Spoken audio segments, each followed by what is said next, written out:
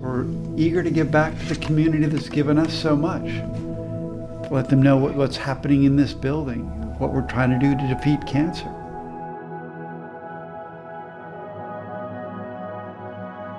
For the people who've given so much, we just want to make sure that they understand what's happening, what we're doing. As my wife, who is a writer, will say, you scientists can't talk to people, so we're trying to make it in a way that's approachable for people. Life's kind of tough on you. She's my toughest critic. But I gave one talk where I started off the talk by saying, congratulating people for their bravery to come and listen to a scientist for an hour. We don't want people to have to be brave to come and listen to scientists. We want them to be curious and for them to learn and to be engaged.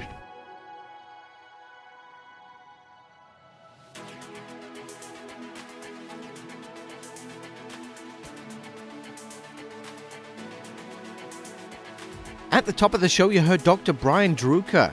Dr. Druker's research revolutionized the treatment of a once fatal cancer known as CML, chronic myeloid leukemia, leading to the development of the first drug to target the molecular defect of the cancer while leaving healthy cells unharmed. Thanks to Brian's work, CML is now a manageable condition and not fatal.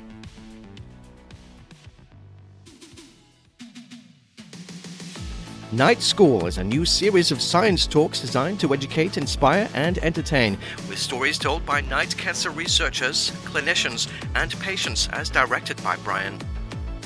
We'll learn more about this event just in a moment. We'll also be chatting with Devin Kelly. He's the founder of Oregon Active. The nonprofit provides adventure therapy for those with disabilities and other life-challenging conditions. But first, let's head on over to Dr. Brian Druker's office at the Knight Cancer Research Building to connect with Oregon's most famous scientist. I'm Gregory Day. This is pdxpodcast.com.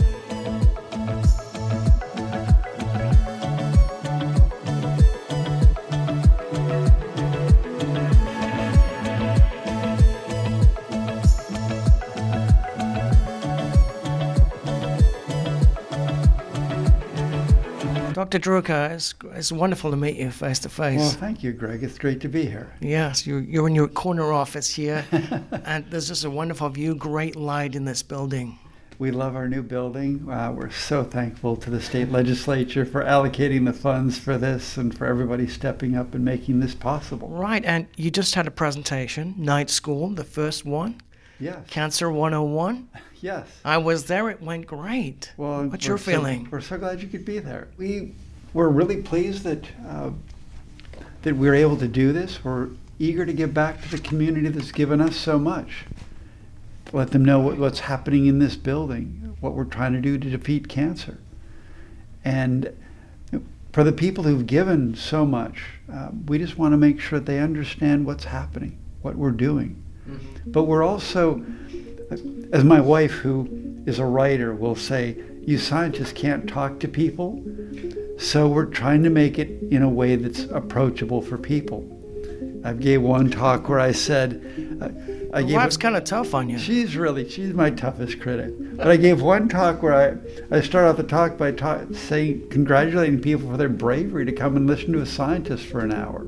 We don't want people to have to be brave to come and listen to scientists. We want them to be curious and for them to learn and to be engaged. Right. Well, it's transferable. What you're saying is very transferable, I think. We want it to be. We want it to be approachable and for people to come away feeling inspired, educated, and maybe even on an occasion feel entertained. Now, I would like to ask you about the Beat AML program, because there was a huge data set released. Was that your team recently? Yes, that was our team, and it was a huge team. It was 40 or 50 people working on a project over 3 to 5 years. The idea is we want to understand what drives the growth of one of the most lethal leukemias, acute myeloid leukemia, or AML for short. Right. We've taken patient samples. We've done whole genome sequencing on them. We've tested them against 150 different targeted therapies to see what drugs kill those cells. And we've tried to integrate all that information using our computational team to see what drugs match to what genetic abnormalities that we can then move into the clinic. And we collected 900 samples from 11 different academic medical centers across the country. At least 15 different companies contributed their drugs. We had a team of people that were processing those samples, a team of computationalists to try to decode all this data to make sense of it. So it was a huge, huge team effort. And there was some progress made, right, by 3 mutations respond well to a specific medication? Yes, one of the early nuggets of information we got out of that was that if you had 3 different mutations, you were highly sensitive to one particular drug. And we're now going to test that in clinical trials. So how soon, how fast is that process going to be? It never goes fast enough, but we hope we'll have that in the clinic within the next few months. I'd like to talk a bit about Phil Knight. Yes. How well do you know Phil? Not that well. Does anybody really? He has some very close and loyal friends, and that's who he spends his time with. Have you read his book? Yeah, I'll say this on tape. I have not read his entire book, but my wife, who's an avid reader, has filled me in on the highlights. Oh, really? Because he is a very shy man. He is. It's an entertaining read. He is incredibly shy, and that is true. But one of the things that always has struck me about, and I read one of the parts that I read was making that transition from I have a day job, I'm an accountant, yeah. I do some teaching at PSU, and when do you go all in with the shoes you're selling out of the back of your car? And when do you make that transition, or when do you go from playing it safe to okay, it's ready to move? And to me, that's always interesting about entrepreneurs is when do you make that shift from this idea, shoestring budget to, okay, now it's time to go all in? Well, he went through some hard times. He sure did. I would like to get back to your presentation because you gave us a bit of a background of your history. You entered the field in 88, 90. You mentioned that oncologists were and are pessimistic, but you're saying that changing. You're part of that. What's been remarkable about this is that when I started out, we were a pretty pessimistic bunch, but it was hard not to be. Most of our patients died, and all we had were really crude tools like chemotherapy and radiation and surgery. Now we have all these targeted therapies that are seeking out cancer specifically and destroying them. We have these immune therapies that are activating the immune system to attack the cancer, and they're working. So we're starting to see success like we've never seen before, and we can start to see a future where cancer isn't the enemy that it is today. And much like we learned for infectious disease over the last century, where people couldn't imagine that you could actually treat infections with antibiotics, or vaccinate people so they don't get measles.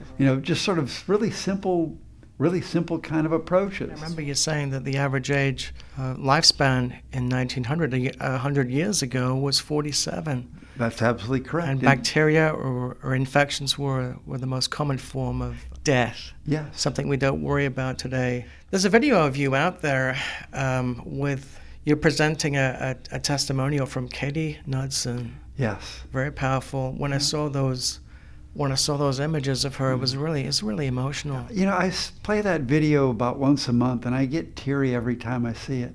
Those braces, I think, those get to you. When you see the braces, she's a lot younger than your typical CML patient. She absolutely is. And only 3% of leukemia is a cure in children, so it's extremely rare. She was diagnosed when she was 5 or 6, and she's now a nurse at Dornbecker.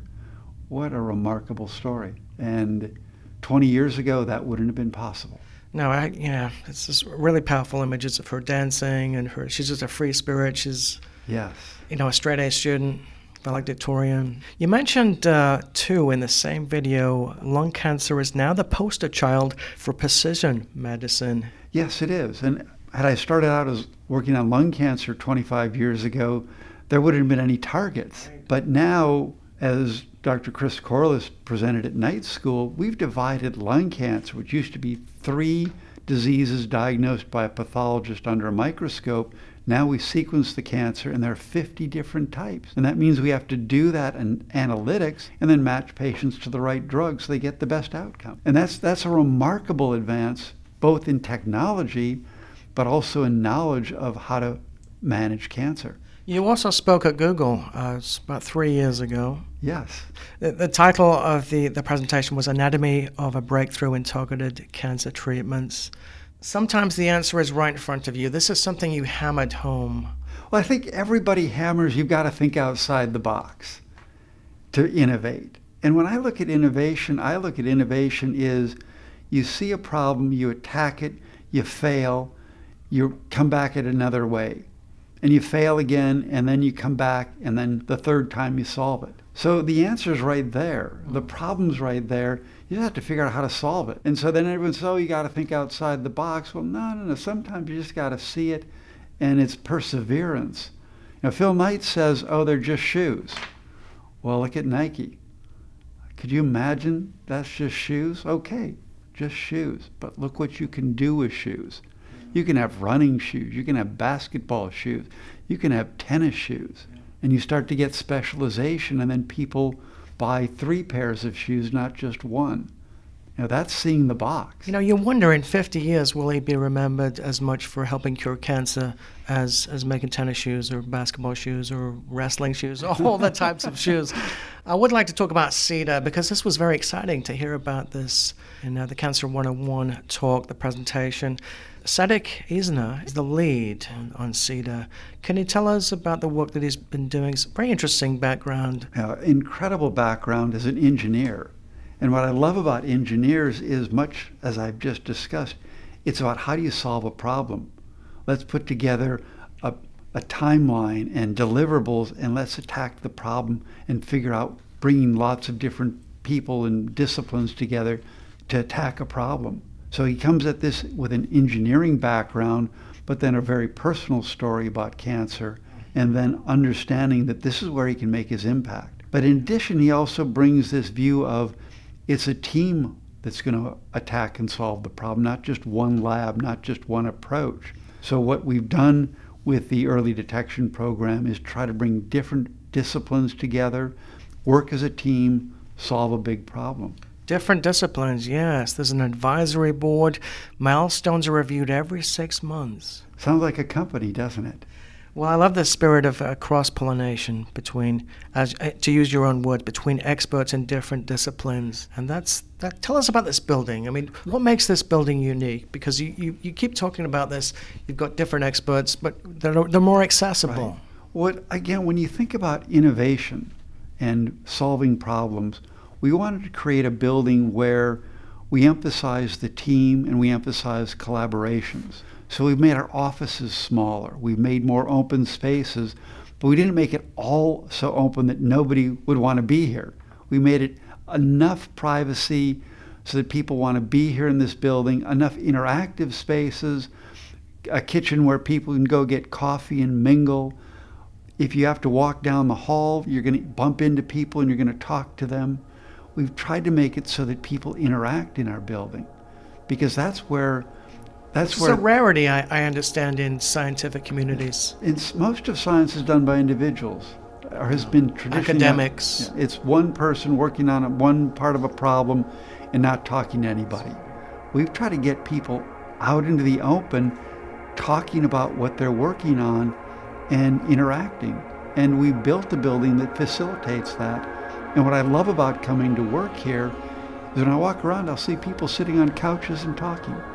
We intended that. I'll go up to our coffee bar and people are lounging around and talking.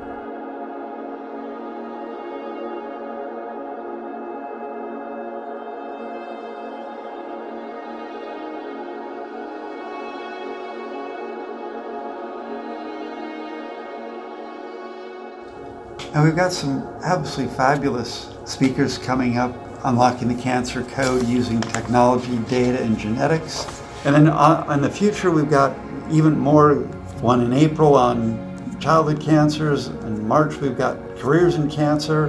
May is melanoma month, so we'll talk about skin cancers.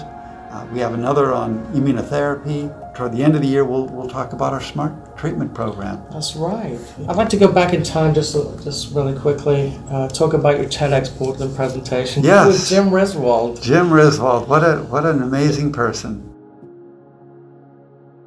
Jim is a character, a Wieden Kennedy advertising guy, And he's always been a little bit controversial and edgy. Yeah. But you saved his life. yes, as he refers to it, I'm the asshole who saved his life. But that's just Jim. And I've learned what Jim says that with affection. And what Jim has learned is that sometimes the best way to manage a bully is to laugh at them. Yeah. And what bigger bully is there than cancer? So if he can learn to laugh at it, that's how he's managed it. And he's certainly had his bouts with cancer. You hear a lot of testimonials. Yeah. Does it ever get to you? Do I ever get tired of it? No. Is it emotional? Absolutely. But I mean, you have to keep a certain distance as an MD. Most of the testimonials are positive. Yeah. Why would I get tired of that? Yeah. It is. So that feeds you. It does, and you realize. So there are people where I've answered email late at night, and I have a wonderful, wonderful wife who unfortunately lost her mother when she was only 5 years old, and so she understands this is personal as well. So when somebody reaches out to me and I'm maybe ignoring her a little bit more than I should late at night and answering some email, and then 5 years later somebody will write me another note and said, "Oh, 5 years ago you helped me, I want to thank you." And I barely remember that, but that feeds me and fuels me to keep doing that, because there are people that need help, and if I can help them, I'm willing to do that.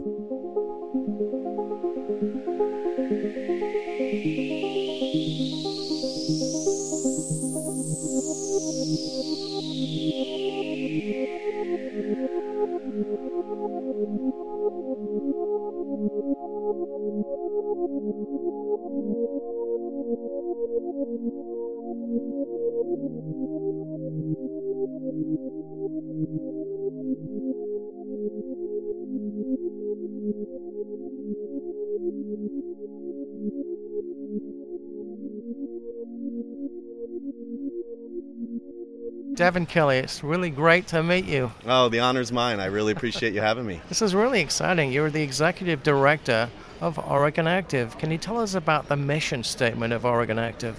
In a nutshell, we do adventure therapy for people with disabilities or other life-challenging conditions. So we've worked everywhere from veterans to children with cancer to autism. So, I mean, we all have life-challenging conditions, and so we really don't try to define ourselves by who we help, but finding like-minded people that agree in what we're doing, and so we can hopefully use adventure and learning new things and social connectedness to bring people together. Well, that's how I discovered Oregon Active, by a social activity. I was at Fashion Next. I wasn't even aware of this organization.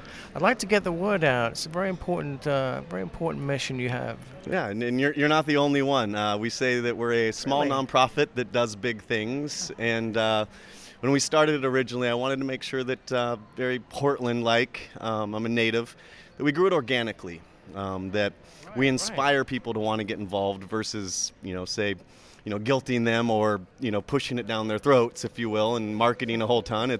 You typically probably heard about us through someone who shared an experience with us, and that's, I take a lot of pride in the fact that we are small, but that's what allows us to do the big things.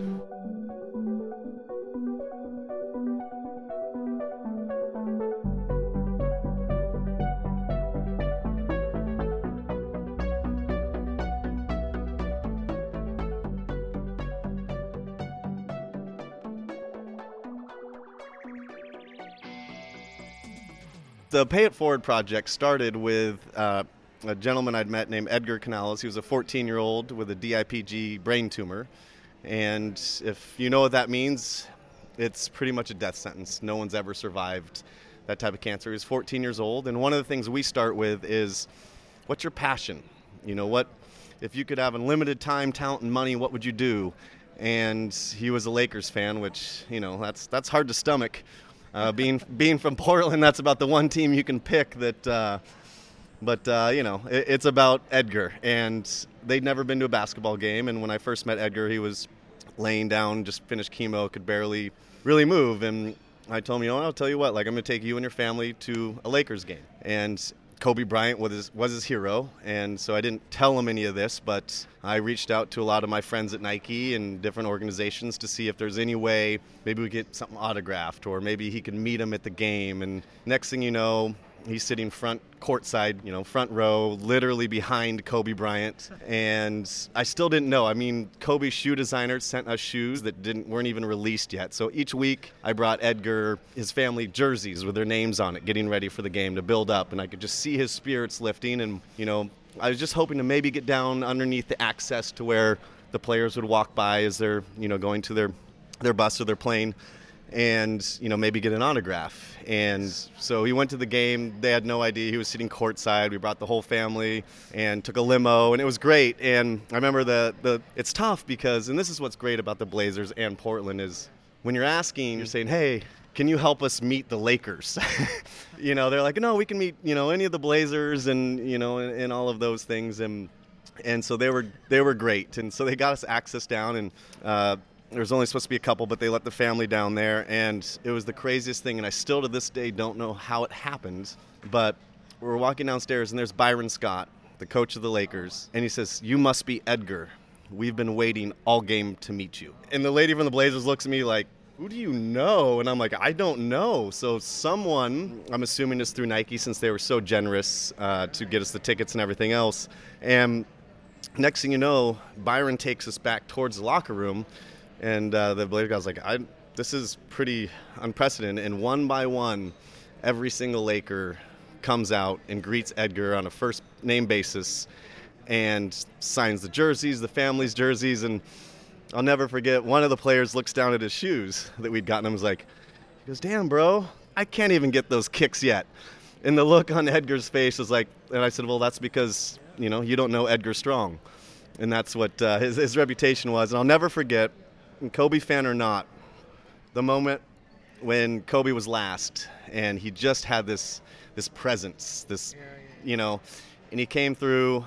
He could not have been more humble, more giving, in a very sincere way. It was unbelievable how much it meant to him, to the fact he spent about 15 minutes with us and the family, and one of the images I'll never forget was Edgar's mom just starts bawling. She doesn't know how to react, and she barely speaks English, and Kobe picks her up, gives her this bear hug, and in Spanish says, "It's okay, Mama Bear, everything's gonna be okay."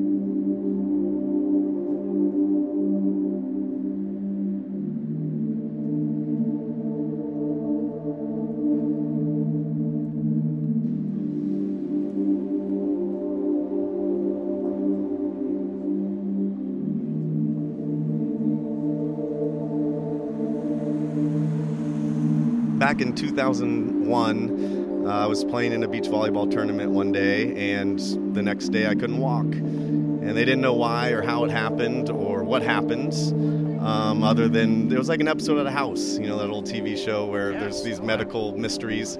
It was kind of a real-life situation of that. So I was able to experience, it's different, but it's the same emotions. And that's what I've learned with all the people we work with. It's not the severity of what you're going through. It's the emotions. That's the through line. And so I can't even imagine. I mean, but you can, because I'm sure there's something in your life. I mean, you don't get to be as successful and as giving as you are without something that just seemed impossible at the time, but looking back made you stronger. And I also know that there was a lot of, kind of false hopes, where I knew that if with Edgar, I'd seen him go from barely laying down to ecstatically going to the game, but I also knew, like any adrenaline rush, like any drug, if you will, there's going to be a come down. There's going to be, now what? Now back to reality. And I was afraid of that. And so I was really trying to think, we meet Kobe, we do all this, it's this big moment, but now what? And he inspired what I now call the Pay It Forward Project. And I brought him aside and I said, Edgar, you inspired a lot of people. So much so that we had more resources than we even knew what to do with. And that was you, and that was your story and your strength, and then watching you through that journey. I said, how would you like to join the Oregon Active team, and why don't you help us pick the next kid to work with? And then you can give them the experience that we were able to give you, because however much fun he had meeting Kobe, I can guarantee fails in comparison to the feeling I had watching it happen. And one thing we really believe in, or in our organization, is that if you want to help someone, it's not by giving them things, it's by putting them in a position to help someone else. And I wanted to give him that feeling. And honestly, I think his eyes lit up almost as much, if not more, than when he met Kobe, because now he had his purpose back. Because that's what you lose. You know, you don't. Right. The cancer, it might take your health, your physical, your energy. With me, it took my ability to move. But that wasn't the hard part, because you deal with that. That's reality. The hard part's losing your purpose. Everyone has to take care of you. Everyone has to, whether it's brush your teeth or take you somewhere. You watch your family have to quit jobs, sell their prized possessions to pay for medical bills. After a while, like, you don't feel like you're an inspiration or a hero, even though people are telling you that, because, oh, you've inspired me, but I didn't do anything. I just got sick. And so I wanted to give him that power of take what you're going through and use it as purpose to help someone else. And that's when he thrived. That's when Edgar Strong was created. And that was when I was like, wow, that's something that I think we're onto that's different, is really, you know, giving them their passion or their wish, whatever that might be, is half of it. But the other half is them being able to use what they've been through to help another family, because I can pretend all I want to understand what it's like to lose a child to cancer, but I can't. So when you bring two families together that have been through it, that's the real power, and that's where Brody, long way around to your question, Edgar had heard about what Brody was going through. He's a brave kid, Brody. Yeah, and giving. And that's what was so crazy, is I hadn't even really explained to Brody what this was all about.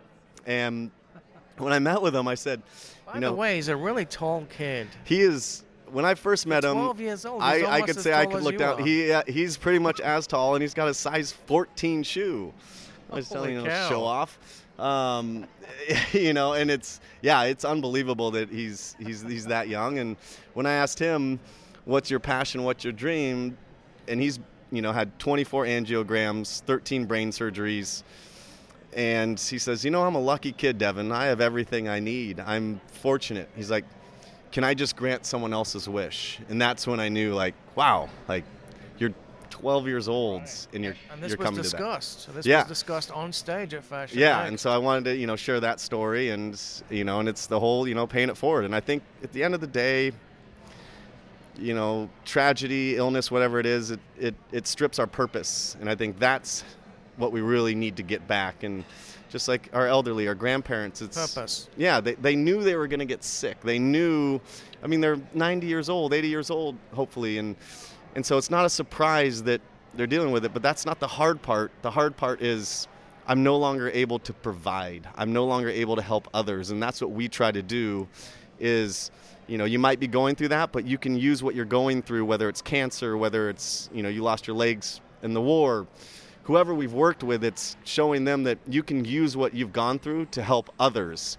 And that's when I really see them shine, and it changes your perspective on things.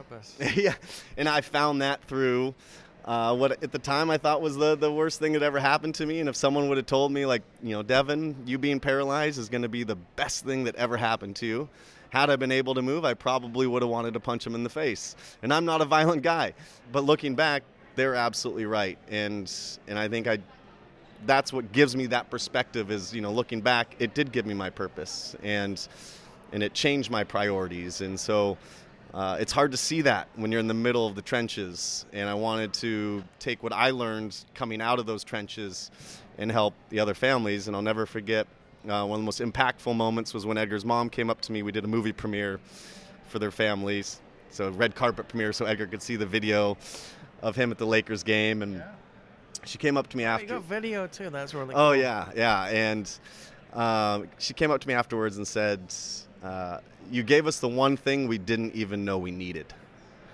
And I think that kind of sums up Oregon Active a little bit. Is we are different because we're small, because we're, you know, we like to stay with the people we help. It's, you know, small but mighty. Yeah, exactly. And I think that allows us to, you know, some of the bigger organizations, you know, they don't have the flexibility to be able to just make random phone calls all day long to find these opportunities. And so I think we kind of fill those gaps. I mean, I think what big organizations do is extremely important, and God bless, and thankfully they're there, but we try to sometimes fill the gaps that maybe the things that they want to, but they aren't able to provide. I'll rewind a little bit. It was, and I use the word paralyzed because it's the only real adjective I can find. I could physically move my body, but I couldn't move without excruciating pain. So what took them weeks to find out was that I had a cerebral spinal fluid leak spontaneously. So your brain has a fluid around it called a CSF fluid along with your spine, and it's the most protective substance in the world. If they could reproduce it, it'd be in every helmet. Mine was leaking out of my nose and my ears. So as I could physically move my limbs, if I at any moment moved my head, elevated my head, shook my head, or just moved, rolled over, it literally felt like someone was taking a baseball bat and, hitting me with it on the head. So Really just moving. Just any type of movement. So I had to lay perfectly flat, perfectly still, almost for about a year. God. So yeah, and then For a year. yeah, and and they didn't know, like, that was, at first the hard part was them not knowing what it was. And then the second is if it was going to go away, and they gave me a few options to how to treat it, but none of the neurosurgeons would really sign off on any of them. So really my option was wait it out. And so the hard part was if they would have told me, hey, you've got to do this for a year, now I can compartmentalize it. I can start, planning on it. But I didn't know if this was going to be a month, a year, a lifetime. And you're an active guy. You're a very in shape, active guy. It's possibly the worst thing. Yeah, it was my everything, and it was it was just stripped from me on an Idle Tuesday, and it randomly happen. And so it's like the things we worry about every day are so trivial when that happens. And, it doesn't make it easier, and it doesn't make me not worry about the trivial things now, but it does put things into perspective. Well, like trying to find parking to get here. Exactly. And then, realizing that I should have left a little earlier. So it's not that, but the main difference is there's times, like all of us, like I don't want to go running. I really don't. But I get to think back and be like, but I can go running. So I will. Now, that doesn't mean I want to, but it puts a different perspective on, but it still takes, getting reminded. And that's working with kids like Brody and Edgar helped me remind, because this was, in 2001. So it's easy to get caught back up into that, everything's good, everything's fine. Especially when you have a little bit of distance. Yeah, and so it's, now it's kind of, a great memory, if you will. But, I also have to remember, and that's, where I learn a lot more from Brody than I promise you he learns from me. And he reminds me that, just you have today, use it. You might not have tomorrow. Really? What do you learn? As cliche as that is. I know it's a bit of a cliche, but what do you learn from him? The power of taking the bad things that happen to you and using them to make others better. I learn when I ask him what he wants to help. I learn that just by spending a little time with him, he's getting bullied. Getting bullied? Yeah, and that he's really? To the point where he's had to been homeschooled, and that's horrible to think. And it's how could someone bully someone who's been through that? And to the point where it's because he started getting attention, because because he's doing good things. He was one of the Dornbecker kids that got to design the Nike shoes, and they went for like $30,000 or maybe $50,000. I can't remember. They broke a record. And so now he's designing Nike gear for other, patients, for charity, for the good, but kids get jealous. And it's almost like they don't understand what he's going through. They just see that, oh, wow, you're getting all this attention. And it's sad. But just like starting your own business, just like being an entrepreneur, like the hard part's not the grind. It's not the work. You're passionate about it. The hard part's the hate. And it comes because you're doing things that are making a difference. And when you do that, people come out of the woodworks to, I don't know why they do it, but it's another challenge. It's one more challenge, and to the point where, Edgar got bullied. Edgar got bullied at school, got a literal, I know where you live, I'm going to, weird stuff, to make me realize, not that bullying didn't exist when I went to school, but I think part of the difference is when you bullied someone at school, you were face to face, and you might get punched in the face. Now you can hide behind a keyboard, and you can say all these things you want and not even realize the effect they're having on some of these kids. And so, that also helps me learn that times are different, and but the struggles are the same. By the way, don't worry about being late, because everybody's late that does this podcast. This is Portland. This is what we do. Yeah. Everything's a bit slower. It's the passive-aggressive Portland. So, were you in your 20s when this happened? I was 24 years old. 24? Yeah. And did you have any support when you were down and out? I really did, and that's probably what got me through it, and that's one of the things that we really try to provide. And it was, family and friends. I had a girlfriend at the time that I wanted to propose to, and on top of that, and I don't blame her one bit, but it didn't work out, because she didn't know. And through those tough trials and tribulations, it was, my mom making me egg salad sandwiches every single day and helping me go to the bathroom and brush my teeth and shave and taking care of the bed sores and, all those things. And, and the friends coming by, but the part I didn't see coming, and the part I look back, and I think that some people, if you haven't been through that, don't understand, is you can use all the logic in the world. I know my friends love me and my family loves me, and I know they're doing it because they love me, but there's a guilt attached to it because you can't give anything back. What do I offer?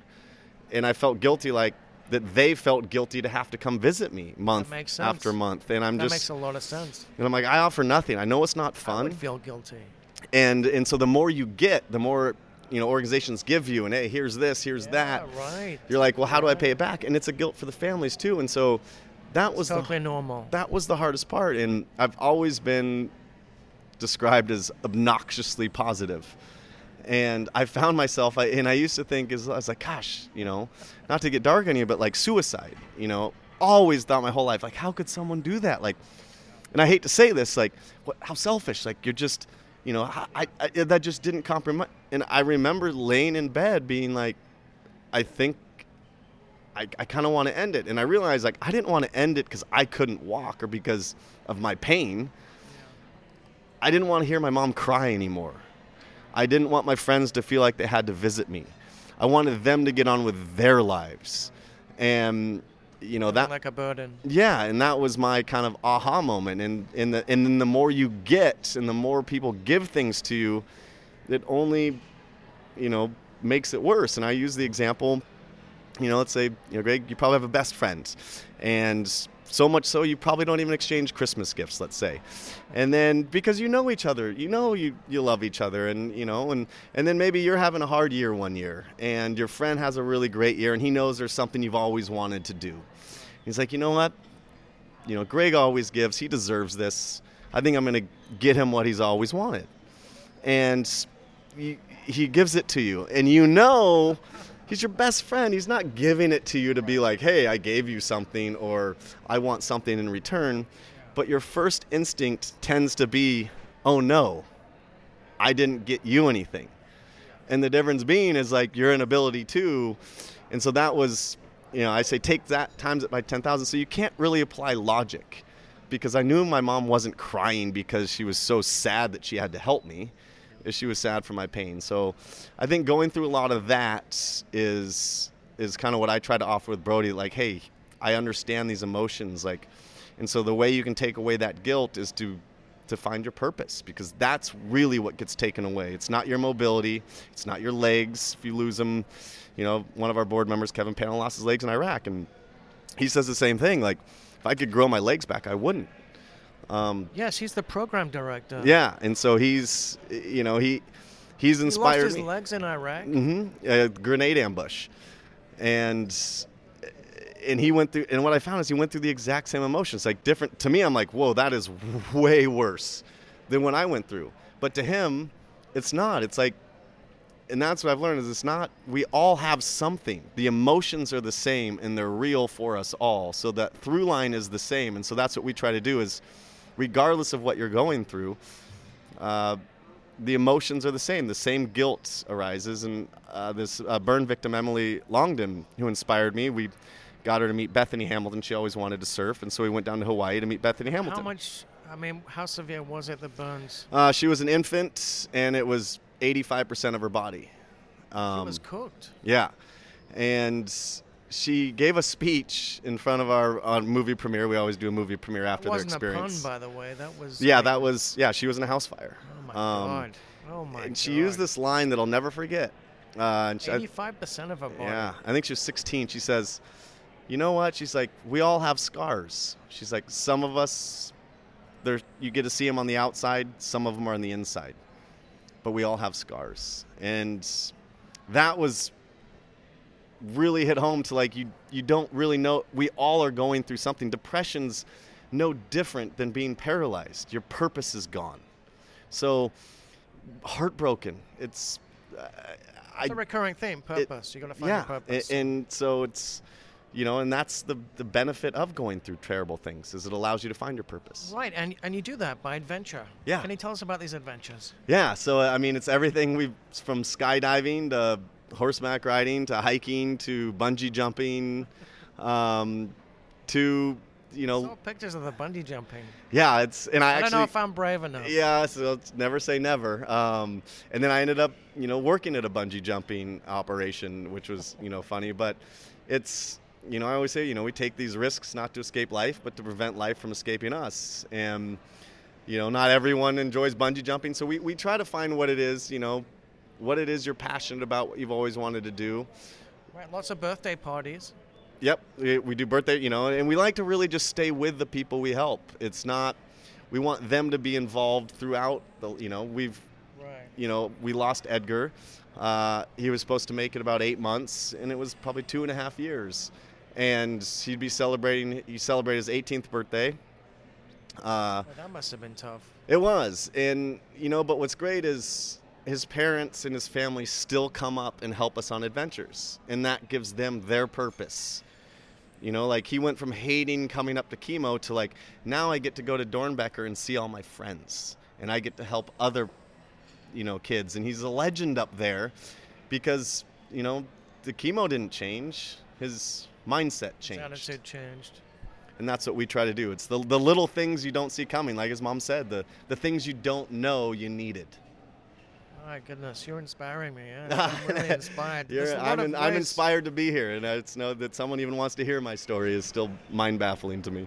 Well, it's a wonderful story, and there's many ways to get involved by volunteering and even donating $50 a year. Yeah. Just join and becoming a member. And I even still feel bad about it. That's pretty easy to do. It really is. And I just pick and choose which events you want to get involved with. And, I've been through a long process because it didn't start, Oregon Active didn't start as me wanting to start a nonprofit. It actually, I made a promise to myself that... Are you the founder? I am, yeah. And it started... Did not know that. Yeah. I knew you were the executive director. I didn't realize you founded the organization. And it wasn't even an organization at first. It was a promise I made to myself when I was in my dark times. I realized, again, I've always been obnoxiously positive. And I realized when I was having my dark moments and ready to give up, that's like, this isn't me. Because I was focused on what I lost. Like, I just lost what I was going to be my fiance. I just lost my ability I lost everything. And I focused on what I lost, and now I'm not going to have that family or that, whatever it is you think you want at the time. And I started thinking, well, what would I do when I can walk again? Yeah. And I made a list, and it was 162 things, and it was ridiculous things. It was if I had limited time, talent, and money, what would I do? You still have this list? Oh, yeah. 162 things? Yeah, which you'd think would be easy, and it's funny. After 15, it's probably this... I bet you if you have 30 people make this list, the same 15 is going to be the first 15. The hard part was after that. It took weeks to come up with it, and there's things like be on the Oprah Winfrey Show, catch the winning pass in the Super Bowl, rappel out of a helicopter, random things. And it wasn't a bucket list, but when I looked at that list is what's this list telling me? And if someone hasn't gone through anything, horrible to have the purpose smack you in the face, I would say make that list. But when I say unlimited time, talent, and money, that means there's no obstacle. And that's the hard part for your mind to catch a pass in the Super Bowl. Like, you're 5'11", and, you're 5'11". And maybe Rudy, playing from yeah, Notre and so you Dame. think, oh, well, I won't write that down. And then, but what I realized in the Oprah Winfrey Show is like, well, that's random, but what I learned is, like, I didn't write the Oprah Winfrey Show because nothing on my list said I want to be famous. It said I'm on the Oprah Winfrey Show because I helped someone, and so I found the through line, the consistencies of what that list was telling me, and that's how I found my purpose.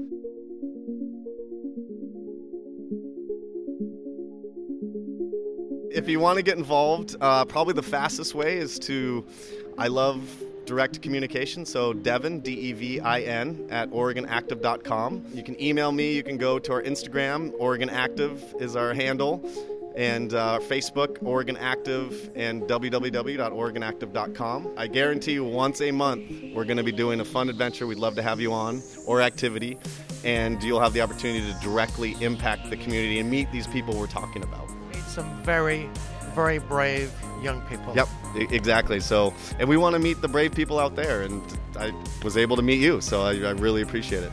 Devin Kelly, thank you so much. No, thank you. I appreciate it. This was truly inspiring. Hopefully I didn't babble on. Sometimes you have to tell me, Devin, broad strokes, Devin, so I can get a little excited. I love it. Thank you so much. No, thank you. I really appreciate the opportunity. All right. Fantastic. Hopefully I Holy cow. You were cocked and loaded. Sometimes I can go off in many different directions. Today's show was produced and edited by Gregory Day, that's me. If you'd like to contact me directly, you can reach me at greg@pdxpodcast.com. We'll be back very shortly. See you then.